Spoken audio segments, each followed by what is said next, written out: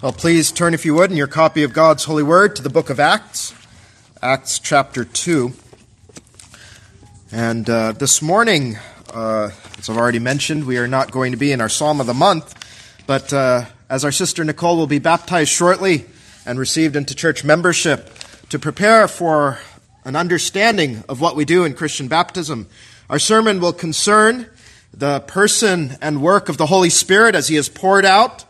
He shows forth the benefits of Jesus Christ to wash us of all our sin. He also shows us that we enter into the visible church in our baptism. And so I'm not going to exposit this entire text. I'm going to begin in verse 14, read to the end of the chapter. I won't exposit all of it, but I will use it as an explanation of these things that we will consider in the sermon. So Acts chapter 2. Now, this is the day of Pentecost, and you remember that the apostles started speaking in tongues, speaking to each of these nations in their own tongue, and some began to mock them in verse 13, saying, "These men are full of new wine." And now in verse 14, we pick up our reading, and Peter stands up and delivers the first and great sermon of the Christian church. And this is a wonderful thing to hear. These are the words of God. Let us receive them as such. But Peter, standing up with the 11, lifted up his voice and said unto them, "Ye men of Judea, and all ye that dwell at Jerusalem, be this known unto you, and hearken to my words. For these are not drunken, as ye suppose, seeing it is but the third hour of the day. But this is that which was spoken by the prophet Joel. And it shall come to pass in the last days, saith God, I will pour out of my Spirit upon all flesh, and your sons and your daughters shall prophesy, and your young men shall see visions, and your old men shall dream dreams.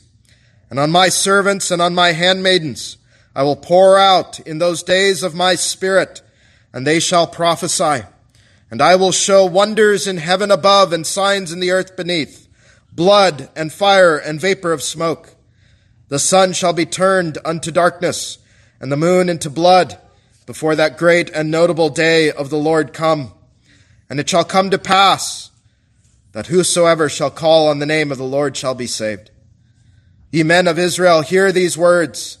Jesus of Nazareth, a man approved of God among you by miracles and wonders and signs, which God did by him in the midst of you, as ye yourselves also know. Him being delivered by the determinate counsel and foreknowledge of God, ye have taken, and by wicked hands have crucified and slain, whom God hath raised up, having loosed the pains of death, because it was not possible that he should be holden of it. For David speaketh concerning him, I foresaw the Lord always before my face, for he is on my right hand, that I should not be moved. Therefore did my heart rejoice, and my tongue was glad. Moreover also my flesh shall rest in hope.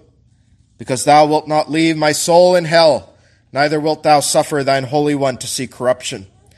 Thou hast made known to me the ways of life. Thou shalt make me full of joy with thy countenance. Men and brethren, let me freely speak unto you of the patriarch David, that he is both dead and buried, and his sepulchre is with us unto this day. Therefore, being a prophet, and knowing that God had sworn with an oath to him, that of the fruit of his loins, according to the flesh, he would raise up Christ to sit on his throne. He, seeing this before, spake of the resurrection of Christ, that his soul was not left in hell, neither his flesh did see corruption. This Jesus hath God raised up, whereof we all are witnesses. Therefore, being by the right hand of God exalted, and having received of the Father the promise of the Holy Ghost, he hath shed forth, or poured this, which ye now see and hear. For David is not ascended into the heavens, but he saith himself, The Lord said unto my Lord, Sit thou on my right hand, until I make thy foes thy footstool. Therefore let all the house of Israel know assuredly that God hath made that same Jesus, whom ye have crucified, both Lord and Christ. Now when they heard this, they were pricked in their heart, and said unto Peter and to the rest of the apostles, Men and brethren, what shall we do? Then Peter said unto them, Repent and be baptized, every one of you, in the name of Jesus Christ, for the remission of sins, and ye shall receive the gift of the Holy Ghost.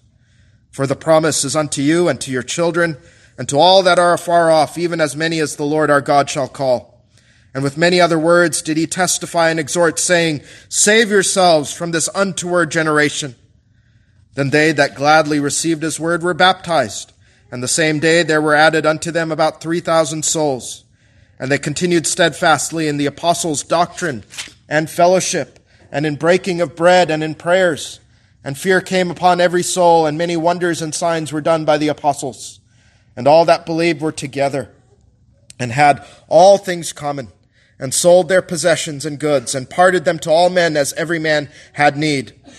And they, continuing daily with one accord in the temple, and breaking bread from house to house, did eat their meat with gladness and singleness of heart, praising God, and having favor with all the people. And the Lord added to the church daily such as should be saved. Amen. May God bless the reading of his holy word. Let's pray. O holy God, how we thank you, Father, for the gift of the Holy Ghost. We thank you for this gracious gift who is God himself. We thank you for him, and we pray now in the preaching of the word, that dependence that the minister must have on the Holy Ghost to preach the words of life. We pray that the minister would preach in his power, that the Spirit would be pleased to use this man as a vessel. We pray that you would cause this man to diminish then, and that the Spirit of the Lord would cause Jesus Christ to increase while he decreases. And we pray the same for the congregation, that every member here would decrease, that as the Holy Ghost lifts up Christ in this assembly. And so we pray, Father, that you would let my speech and my preaching be not with the enticing words of man's wisdom, but in demonstration of the Spirit and of power, that the faith of the congregation should not rest in the wisdom of men, but in the power of God. And we ask this for Jesus' sake and in his name. Amen.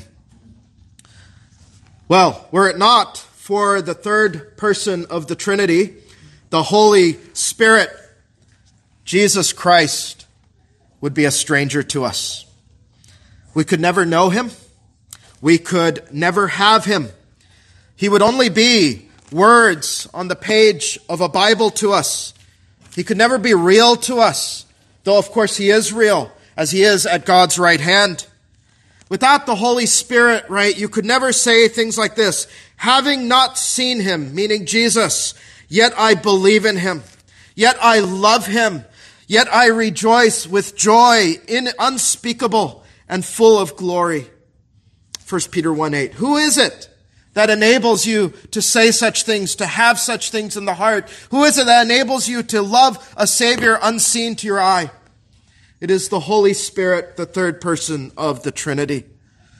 The sight of God only comes when the Holy Spirit opens the eyes of our understanding to behold Jesus Christ. And without him, not only would we have no sight of Christ, we would have none of Christ's work to save sinners. How can you be, think about this, how can you be washed with that fountain of blood? How could you be washed of your sin and uncleanness that poured out of the side of the Savior at Calvary? Zechariah 13:1. How could you ever have fruition of that? Can you apply the blood of Christ to yourself? No, you cannot. Who can do it? Only the Holy Spirit can take the precious blood of Christ and wash your unclean soul. Berkhoff put it so well, and I've always been taken by this. He put the work of the Holy Spirit in a way I think, boys and girls, you yourselves can quickly, readily grasp for yourself. He said that the Holy Spirit takes all things out of Christ and gives them to us. That is his work. He takes all things out of Christ and he comes to bless us. Water baptism, as we will see it shortly, is a sign and seal of this. That when the Spirit is poured, and I hope you heard that over and over again in Acts chapter 2, that when the Spirit is poured upon us, he applies to us the blood of Jesus Christ that cleanseth us from all sin. 1 John 1:7. That is a promise that is found right in the covenant of grace. And baptism functions as a sign and seal to show the reality of that truth. The reality of that truth, and you'll see that the work of baptism that God does in baptism is inseparable from the work of the Holy Spirit. That as real as the waters are that are about to be poured on the head of our sister, so real is it to us, the great cleansing of our uncleanness through the Holy Spirit. And that's what we have to see in the waters of baptism. As real as that water is to our sister, so is her salvation in Christ. So is the blood of Christ to her. And how the Lord condescends to our weaknesses, friends. He knows the weaknesses of our faith. What does he call us? O ye of little faith. And what does he do? He condescends and he gives a sacrament such as this one to show us the reality of the Word of God, that we creatures may understand. And you must take hold, beloved, of this picture we're about to see by faith, with understanding and love for God as you see what he does. Otherwise, and this is what baptism is to too many, it is a mere ritual. But it is useless to us unless faith in what it portends is apprehended by your soul. No, find in the waters of baptism then a portrayal of the Holy Spirit of God sent to us, poured out upon us to give us Christ and his benefits. Well, with that to set our theme is simply the pouring out of the Holy Spirit. The pouring out of the Holy Spirit, our great hope. And we'll consider that theme under three heads. First is to consider the Spirit's conviction. Second, the Spirit's pouring. And third, the Spirit's bond. First, the Spirit's conviction. Let's consider the context of the book of Acts real briefly and see the Spirit's place in this book. It's often called, and it might be as it is in my Bible anyhow, this is not inspired, this title, it's called the Acts of the Apostles. And it's called this because at Christ's ascension in power to his throne, his ministry continued. As we've been looking at it in Luke's gospel, his ministry continues and it expands and it explodes by the working of the apostles in church history. But perhaps, I think the problem with calling it the Acts of the Apostles is it actually misses who the actual efficient agent is, who the effectual agent is in this book. And it's not the apostles. It is the Holy Spirit. Really, this ought to be called the Acts of the Holy Spirit instead. For you find in this book that the Father and the Son send the Spirit to give power to the church. In Acts chapter 1, verse 8, before Jesus ascends, he said, "But ye shall receive power after that the Holy Ghost is come upon you." In fact, he said, don't do anything till this happens. "And ye shall be witnesses unto me both in Jerusalem and in all Judea and in Samaria and unto the uttermost part of the earth." Don't do a thing until the Holy Spirit comes. And you see here in chapter 2, Jesus sends the Spirit as he promised on the day of Pentecost. In the opening of the book, Luke documents this brilliantly, right? In the first chapter, what do you find? Jesus Christ ascending into the heavens. And in the second chapter, what do you find? The Holy Spirit then is poured down out of the heavens. Acts 2, 2 through 4. You can see it in your text here. "And suddenly there came a sound from heaven, as of a rushing mighty wind, and it filled all the house where they were sitting. And there appeared unto them cloven tongues like as of fire, and it sat upon each of them. And they were all filled with the Holy Ghost." It's this wonderful picture, isn't it? The Son of God ascends, and the Holy Spirit descends, showing that God is ever present with his church. Never is there a time without God. In verse 17, Peter explained Pentecost as this fulfillment of the prophecy given to Joel. And what's that prophecy? He says, here's the language, I will pour out of my Spirit upon all flesh. Note that pouring language. It's going to be key. You're going to see it all throughout the scripture. This is the language God often uses to describe the Spirit's coming, this pouring out. And the Greek, under that, has the sense of kind of a lavish pouring out of fluid. And that's what you're about to see here in the baptism, this pouring out of the waters of baptism. Now, the Holy Spirit is no fluid, of course. He is pure spirit. But that imagery is very helpful for us as we understand his washing and application of Christ's work. What we see here is, as the day of Pentecost had come, is that whenever the Spirit is poured out upon a soul, as we come into our first heading, we find the conviction of sin. You think of it. He is called what? The Holy Spirit. The Holy Spirit. When he is poured out upon a soul, he convicts that soul that they are unholy. That they are unholy and God is holy. And we are sinners and we are unclean in his eyes. In John 16, when Jesus said, right, this is his promise, I am going to ascend to the Father, but I will send the Spirit to you. He said this in John 16, starting verse 7, nevertheless, I tell you the truth. It is expedient for you that I go away. For if I go not away, the Comforter will not come unto you. And here it is, but if I depart, I will send him unto you. And when he is come, what will he do? He will reprove the world of sin and of righteousness and of judgment. When the Holy Ghost comes, he reproves us of our sin, beloved. He shows our need of righteousness. He convicts us. And in the heart we see the sinfulness of our heart, our condition, and we say for the first time, unclean, unclean. I am unclean before a holy God.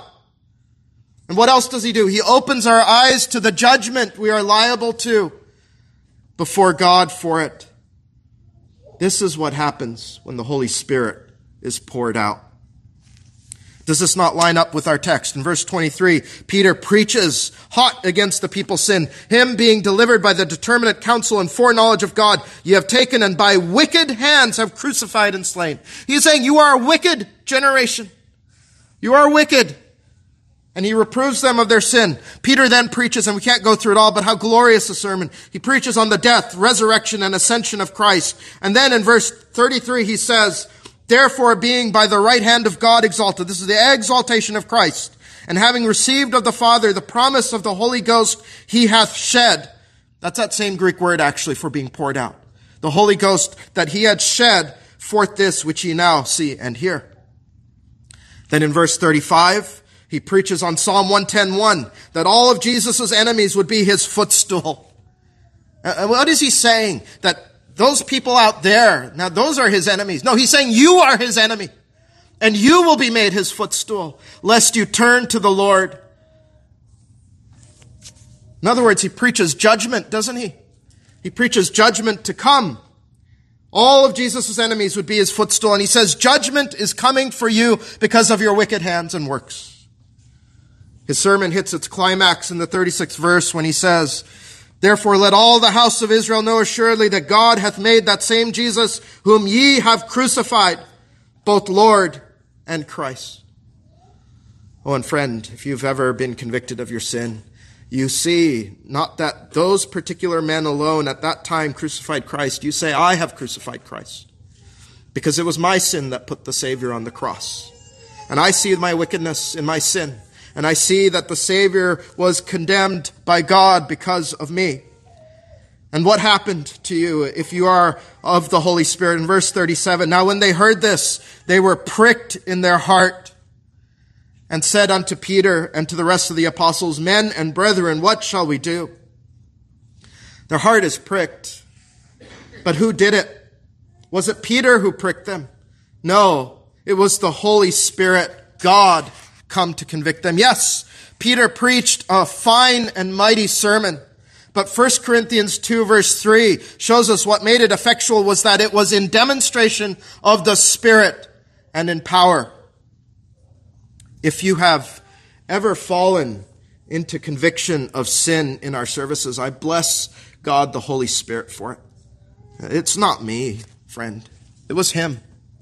I, like Peter, I'm just a human vessel for the work of God. And so, friends, I have to ask before we go any further, have you fallen under conviction of sin? Have you seen its heinousness?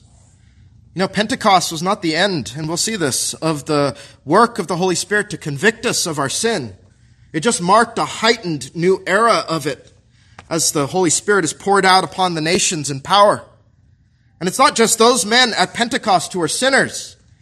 The Bible says all have sinned. You, me, everyone. Everyone here. Everyone here has sinned. But when the Holy Ghost, right, And this is the difference between so much preaching today and what Peter does here at Pentecost, right? So many men today will just sort of preach, all men are sinners and fall short of the glory of God. But friends, you have to be reproved yourself. I am a sinner, and I have fallen short of the glory of God. You need to take that yourself. That is the work of the Holy Spirit. To say, I have come short of the glory of God. My heart is pricked. I am a sinner. I have done this evil deed. You know, in Luke 18, so helpful for us, right? Under such conviction, what did the tax collector cry? God have mercy on who? Me, a sinner. See, the application of the word of God is personal, and it must be. And who is standing right next to him? A Pharisee who said, I thank thee that I am not as other men are. Do you see that? He has this general idea that other men are sinners, but the tax collector, convicted by the Holy Spirit, says, I am a sinner, and I come short of the glory of God. You see, there is a religious kind of man or woman without the Spirit of God who is unable to see that they are a sinner. They don't have the Spirit of the Lord. You know, religion without the Holy Spirit does not convict of sin, and it does not save you. When we interviewed our sister who is about to be baptized, she recognized that she is a sinner who needs the grace of God. And we bless God for that. You know, the world will tell you what a shameful thing it is to say you're a sinner. But we bless God because that is the work of God, the Holy Spirit. Bless the Lord if you've fallen under the conviction of sin. Have you fallen under it? I'll ask again. Each of us has to answer the question. If you've not fallen under the conviction of sin, see that God is holy. He is holy. You and I are not. We are wicked just like this generation here. And what does God say? There is no peace for the wicked, saith the Lord. Only judgment. You must fall under that conviction. But when the Holy Spirit is poured out, we bless God for this. He not only convicts you of sin and the judgment to come, but he sends you to Jesus. He sends you to Jesus. In John 15:36, Jesus said, But when the Comforter is come, whom I will send unto you from the Father, even the Spirit of truth, which proceedeth from the Father, he shall testify of me. He not only reproves you of sin and righteousness and judgment, but he sends you to Jesus Christ. He testifies of Jesus. He says, yes, you are a sinner, but here, see Christ, for he hath made him to be sin for us, who knew no sin, that we might be made the righteousness of God in him. He reproves you of your sin, yes, but he also shows you there is one who is the cure to sin. He says, you have no righteousness of your own. Here is one who has made righteousness from God to you. 2 Corinthians 5:21.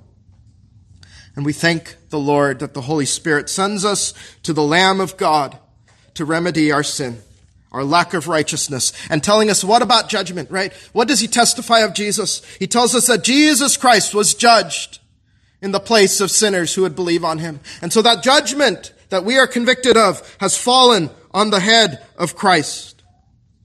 See it reflected in our text. When the Spirit moved the people to cry out, what shall we do? What did Peter say in verse 38? Peter said unto them, repent and be baptized every one of you in the name of Jesus Christ. Why? For the remission of sin. And ye shall receive, we'll come to this later, the gift of the Holy Ghost. The gift of the Holy Ghost testifies that in the name of Jesus Christ there is a full and free pardon from all of our sins. All the sins that the Holy Spirit convicted us of, we find the remedy in Jesus Christ. What a gift it is to have the Holy Spirit. And if you understood these things, you would see what happens to a sinner when the Holy Ghost blesses the preached word. Verse 41, then they that gladly received his word were baptized. Once again, have we not meditated on this in Luke's gospel? That the gospel is glad tidings of great joy.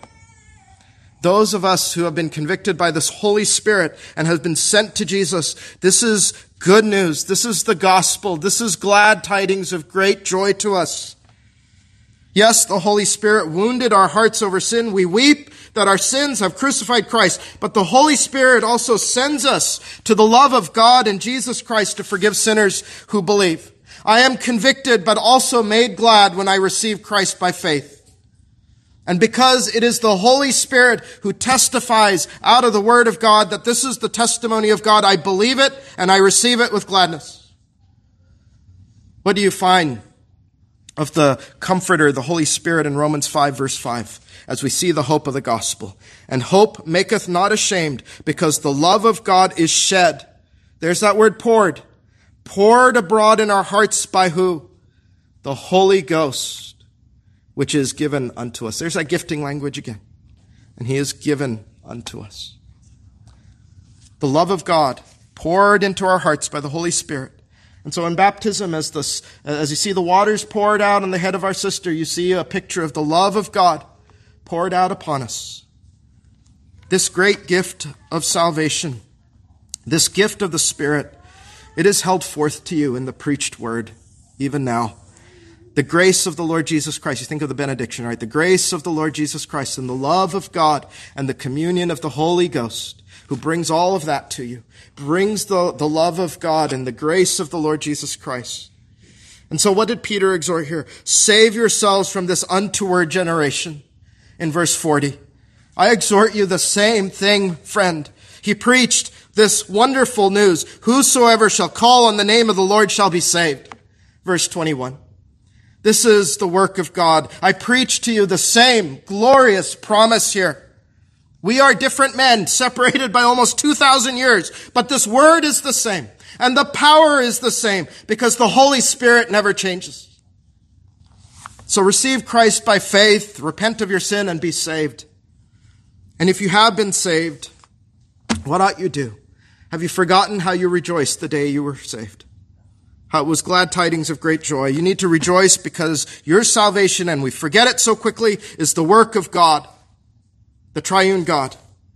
And he has poured the love of God for you, the sinner, deep into your heart, and have you forgotten it? And have you lost it? No wonder we heard this last afternoon. Jesus calls the Holy Spirit the Comforter. And let me say, as you consider the works of the Holy Spirit, just for our time especially, when certain churches tell you that they are Spirit-filled churches, yet there is no reproving of sin, there is no lack of righteousness, seeing our lack of righteousness, there's no judgment, there's no preaching of the cross, there is no Spirit of God. They are not Spirit-filled. They are devoid of the Spirit. A church filled with the Spirit is convicted of its sinfulness. It is filled with their ever-present need for the love of God and Jesus Christ, their Savior. That is a Spirit-filled church. And that, I pray, is what this church would be. There is another spirit at work in churches that spout gibberish, that is unintelligible, and roll on the floor like dogs. And that is not the Holy Spirit. That is not a Holy Spirit. Well, I'll leave that there for you for our time as you see the work of the Spirit. Let's look next at how the Holy Spirit's pouring out is pictured in baptism, or second heading. Well, over and over again, I pray you have heard that the sending and work of the Spirit is shown by pouring, as though a liquid is being poured out upon us. And when our sister is baptized, the mode we will use this morning is pouring, the pouring of water upon the head. And that seems unusual, and I have to address it because we are in very much a Baptist part of the country. That seems unusual to those who would say that baptism is by immersion only. And our Baptist brethren would tell us, and they're right about this when it comes to a plain meaning of a word, that the Greek word baptizo means simply to immerse, So they tell us that a person that is being baptized must be immersed under the waters. But friends, I've mentioned this to you before, we do theology through the whole counsel of God by the Scripture and not through dictionaries. Scripture shows us that the pouring of water pictures the pouring of the Holy Ghost to wash away our sin and to show us the regeneration and renewing of our hearts. Many formulations of baptism, I won't treat that here, they rightly point out the link of baptism to the death and resurrection of Jesus Christ. And sometimes even they will say then, in our picture of baptism, as you go under the waters, right, they say it's like Jesus being buried, and then being raised again from the dead on the third day. Now, some of this is like we think about psalm singing and hymns, right? Part of this is, some of these things are anachronistic.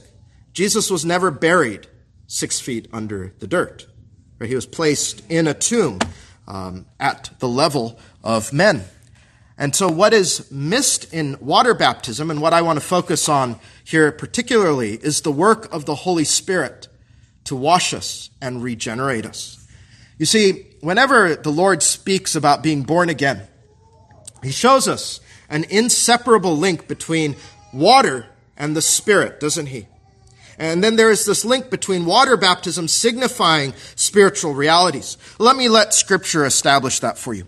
In Mark 1:8, John the Baptist says of Jesus, "I indeed have baptized you with water, but he shall baptize you with the Holy Ghost." See, water and the Holy Ghost. What is signified in the water finds its reality in the Holy Ghost. Jesus repeats this in Acts chapter 1, verse 5, the previous chapter before Pentecost. "For John truly baptized with water, but ye shall be baptized with the Holy Ghost not many days hence." Again, Jesus and John shows us water signifies spiritual baptism of the Holy Ghost as the Holy Ghost is poured out upon us. This is a tangible picture then of the Holy Spirit's work. You remember, you can't see the Holy Spirit. Jesus explained this to us in John chapter 3. You cannot see him. You cannot perceive him by your eyes. He said, John 3, 5 through 8, "Verily, verily, I say unto thee, except a man be born of water and of the Spirit, he cannot enter into the kingdom of God. That which is born of the flesh is flesh, and that which is born of the Spirit is spirit. Marvel not that I said unto thee, ye must be born again. The wind bloweth where it listeth, and thou hearest the sound thereof, but canst not tell whence it cometh, and whither it goeth. So is everyone that is born of the Spirit." You can't see, I trust you can't see that a person is born again. You can't see into their soul, can you? And you can't see the Spirit's work, the Lord Jesus Christ says. His work is like the wind. In fact, that's where the derivation of his name is. It's based on wind, essentially, breath. And so we find here that we have this picture of baptism to show us, right, the Spirit's work. Just as we don't see the blood of Jesus Christ in the broken body, but next Lord's Day, we will see a representation of it in the sacrament so that we might apprehend it for ourselves. And so the Spirit's work of conversion, making you born again, is represented, signified, and sealed in water baptism. The water does not save us, but as a sacrament, it signifies a spiritual reality and it seals it. Let's tie that together. Consider Titus 3, 5 through 6. Listen to this. This is perhaps one of the best verses that you might go to understand these things. "Not by works of righteousness, which we have done, but according to his mercy he saved us, by the washing," see that language, "of regeneration and renewing of the Holy Ghost, which he shed on us." That Greek word again is poured out abundantly through Jesus Christ, our Savior. First, let's revel in this truth. Never forget it. It is not by works of our righteousness we have done, but according to his mercy that he has saved us. Our baptism, our sister's baptism, signifies that it is all of the mercy of God and not of our works. But then we hear in Titus 3, the washing of regeneration, making us born again, and it comes by the renewing of the Holy Ghost, just as Jesus said in John chapter 3. A washing that comes when the Holy Ghost is said to be poured out upon us, and the pouring of water in baptism signifies that we are born again. How we need this washing, friends. I don't know if you know your need for it. I was reading again. It was just providentially this morning in my morning devotions this morning when I woke up. It was 1 Corinthians 6, beginning in verse 9. "Know ye not that the unrighteous shall not inherit the kingdom of God? Be not deceived. Neither fornicators, nor idolaters, nor adulterers, nor effeminate, nor abusers of themselves with mankind, nor thieves, nor covetous, nor drunkards, nor revilers, nor extortioners shall inherit the kingdom of God." And you think of yourself, friends, if you understood who you are, you say, I must not deceive myself. I have no right to the kingdom of God because I am unrighteous and I am wicked. But then I am made glad in the very next verse, aren't I? "And such were some of you. But ye are" what? "Washed Ye are sanctified, ye are justified in the name of the Lord Jesus Christ, and by what? The Spirit of our God. This is what we are about to behold, friends.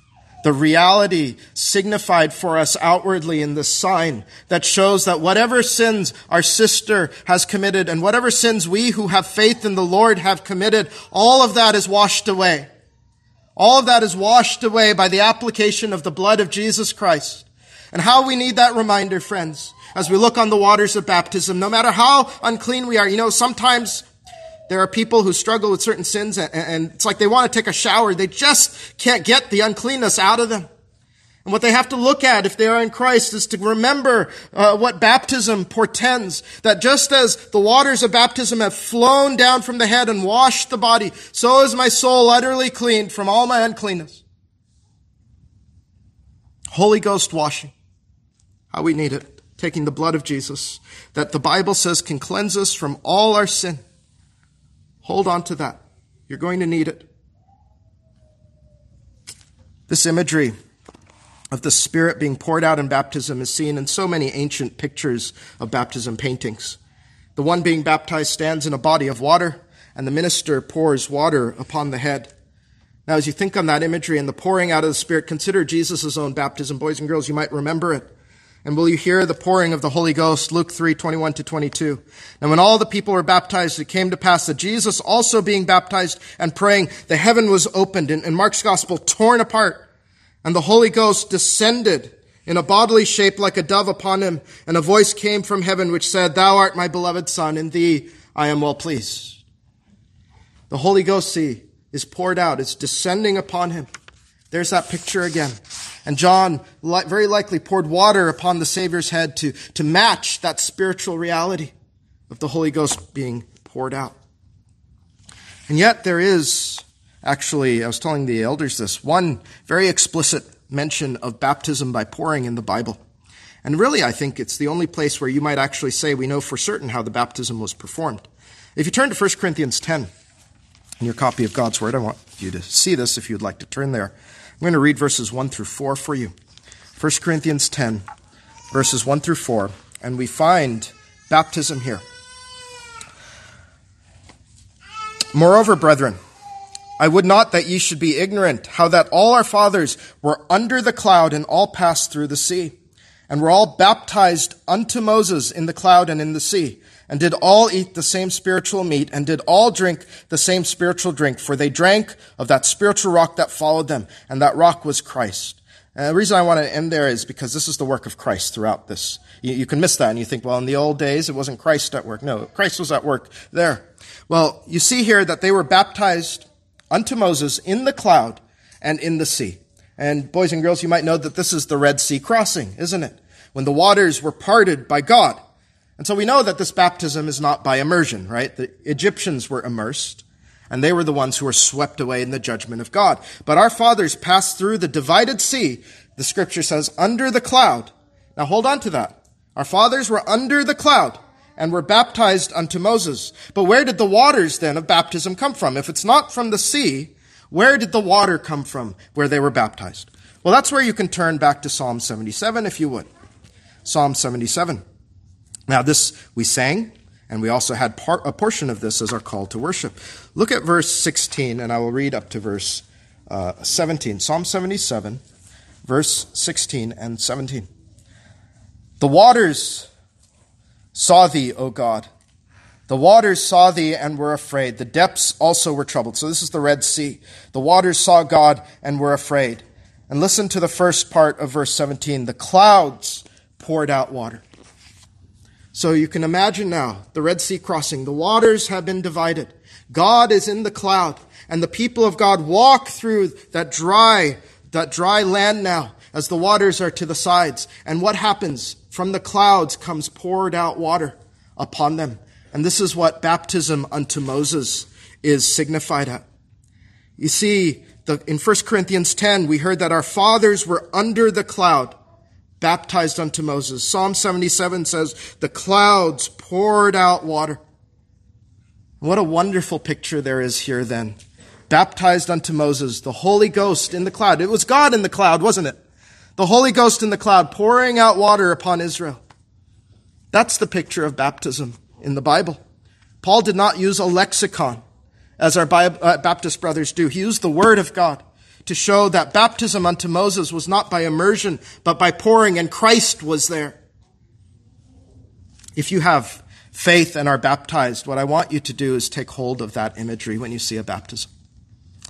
Though I walk through the valley of the shadow of death, death I deserve for my sin, the Lord has poured out the cleansing and washing of regeneration upon me and has removed away from me the waters of judgment.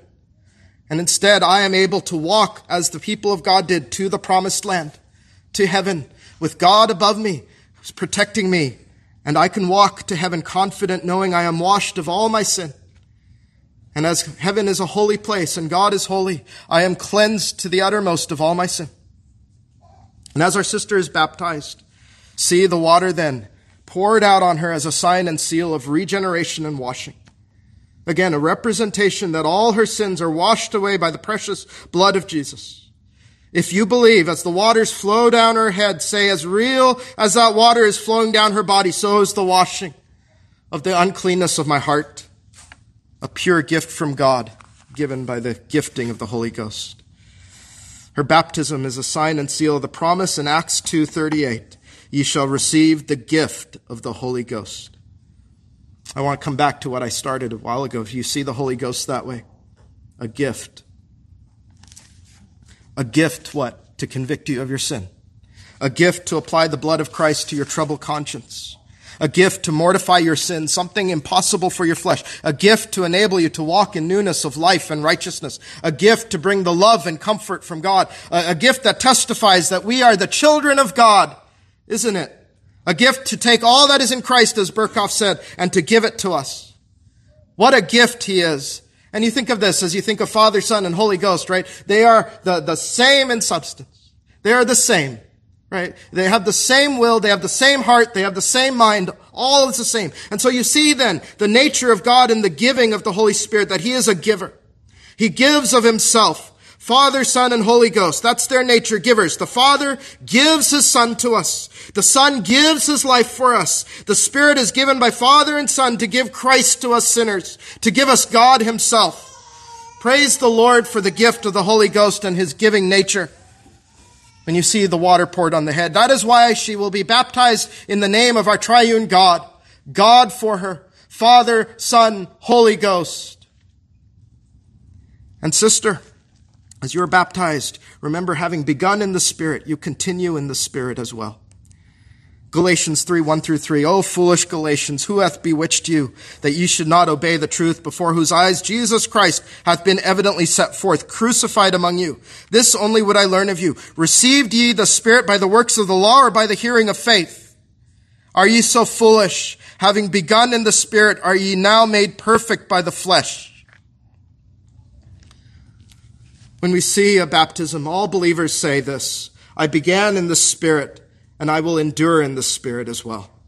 Don't be fools. The Bible says, don't be a fool. You began in the Spirit of the Lord, and you are perfected by the Spirit of the Lord. You live in dependence on the Spirit's work, friend. You are perfected by the Spirit. You pray then, right? In the Spirit, you pray to the Lord for help. You use the means blessed by the Spirit, the Word of God, prayer, and the sacraments, and you do so diligently. Depending on God. You don't read your Bible saying, well, I myself will simply understand something about God. No, you say to the Lord, give me the Spirit who inspired the very text, and speak to me. Do a work in me by it. Spend time with those who are indwelt with the Spirit as well, that you might be with them. And as you are lacking in whatever graces, right, you remember that even the fruit that you are to have in your soul is called what? The fruit of the Holy Spirit. Fruit of the Holy Ghost. Love, joy, peace, long-suffering, gentleness, goodness, faith, meekness, temperance. Where are you going to get those? The Spirit of the Lord.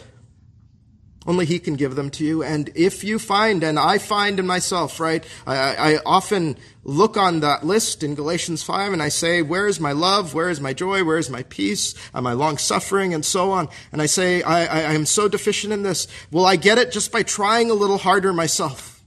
No. I must plead with God for it. If you don't depend upon the Spirit by faith and use his means consistently, daily, with patience, you will run your race in vain. And when he has been poured out upon you, believer, we praise God for this. He has come to dwell with you forever. But also remember what the use of that knowledge is according to Scripture. 1 Corinthians 6:19 through 20. Know ye not that your body is the temple of the Holy Ghost which is in you, which ye have of God, and ye are not your own? For ye are bought with a price. Therefore what? Glorify God with your body and in your spirit, which are whose? God's. The Holy Spirit, right? He has set you apart, believer. He has set you apart for God. And what has he done? He has applied that terrible price that Jesus Christ has paid. You are bought with a price. What is that price? It's the price of the death of the Son of God. That is how you are bought.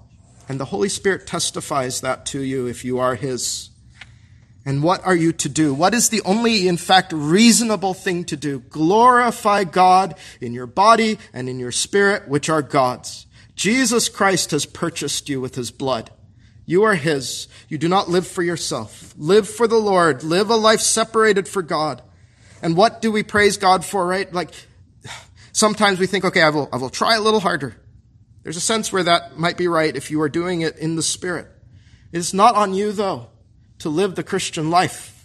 It is the gift of the Holy Ghost, right? Even when mortification is called for. For if you live after the flesh, you shall die. But if you through the Spirit, do mortify the deeds of the body, ye shall live. Romans 8:13.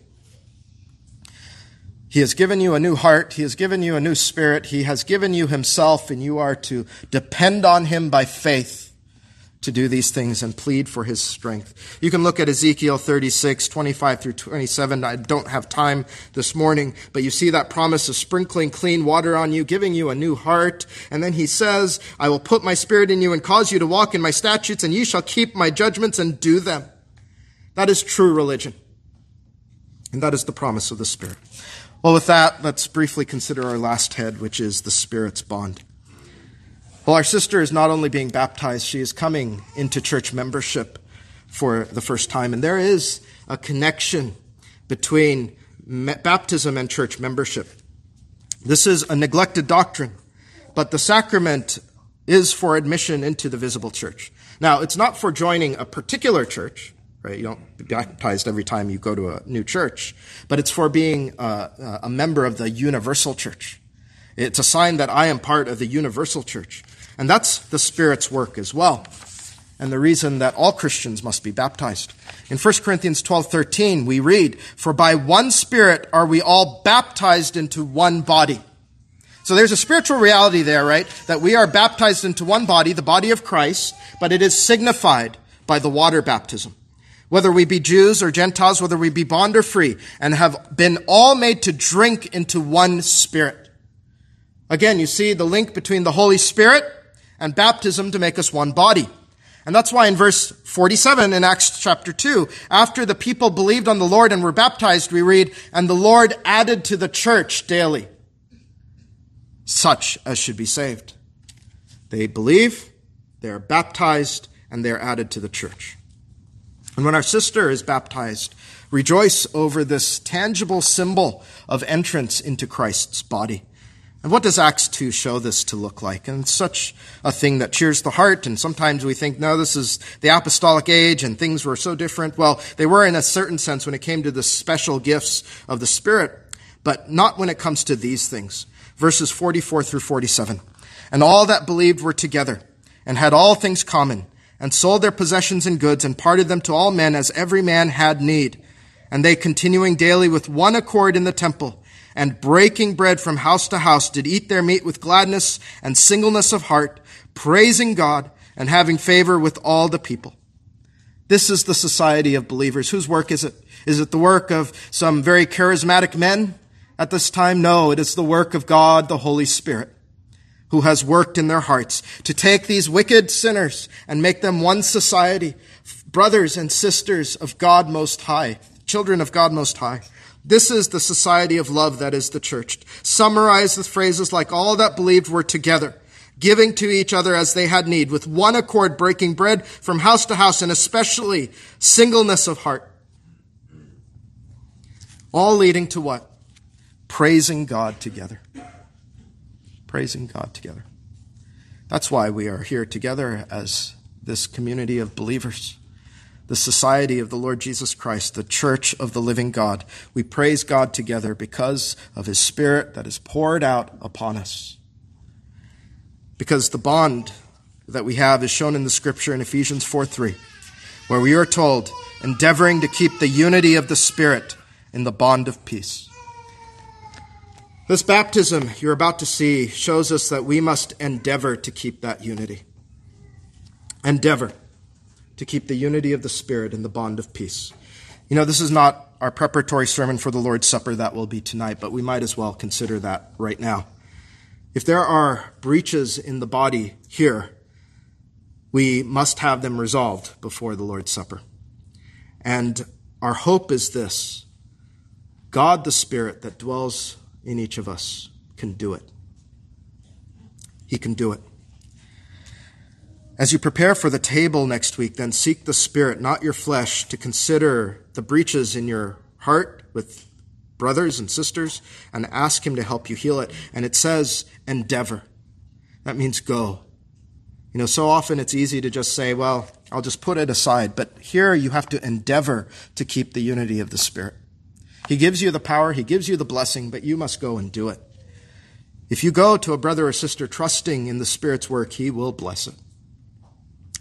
Well, with this word, I trust you can now see what the pouring out of water in baptism signifies. Boys and girls, watch this baptism for yourself and think, right? And I believe most of you, not all, but most of you have been baptized at a young age. And all that is signified in the water of baptism can be yours by faith. Yours by faith if you ask for it.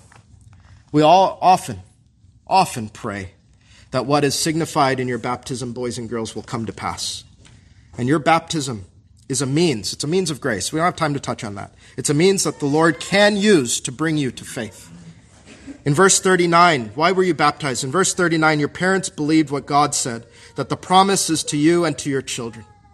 All the promises that are signified in baptism, they believe, apply to you. The washing away of sin by being born again is something that your parents, boys and girls, believe God will give you by trusting in his promises. They had you baptized by faith in that promise.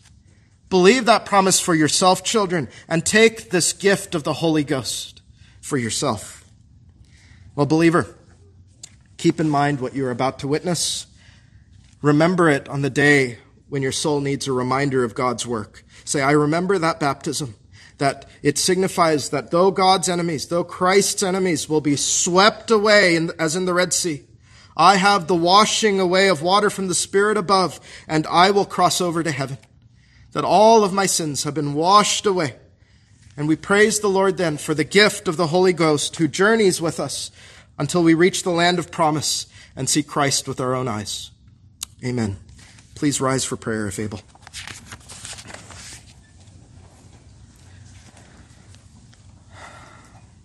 Our Father and our God, we confess to you, O God, that we seldom meditate on the glorious gift of the Holy Ghost.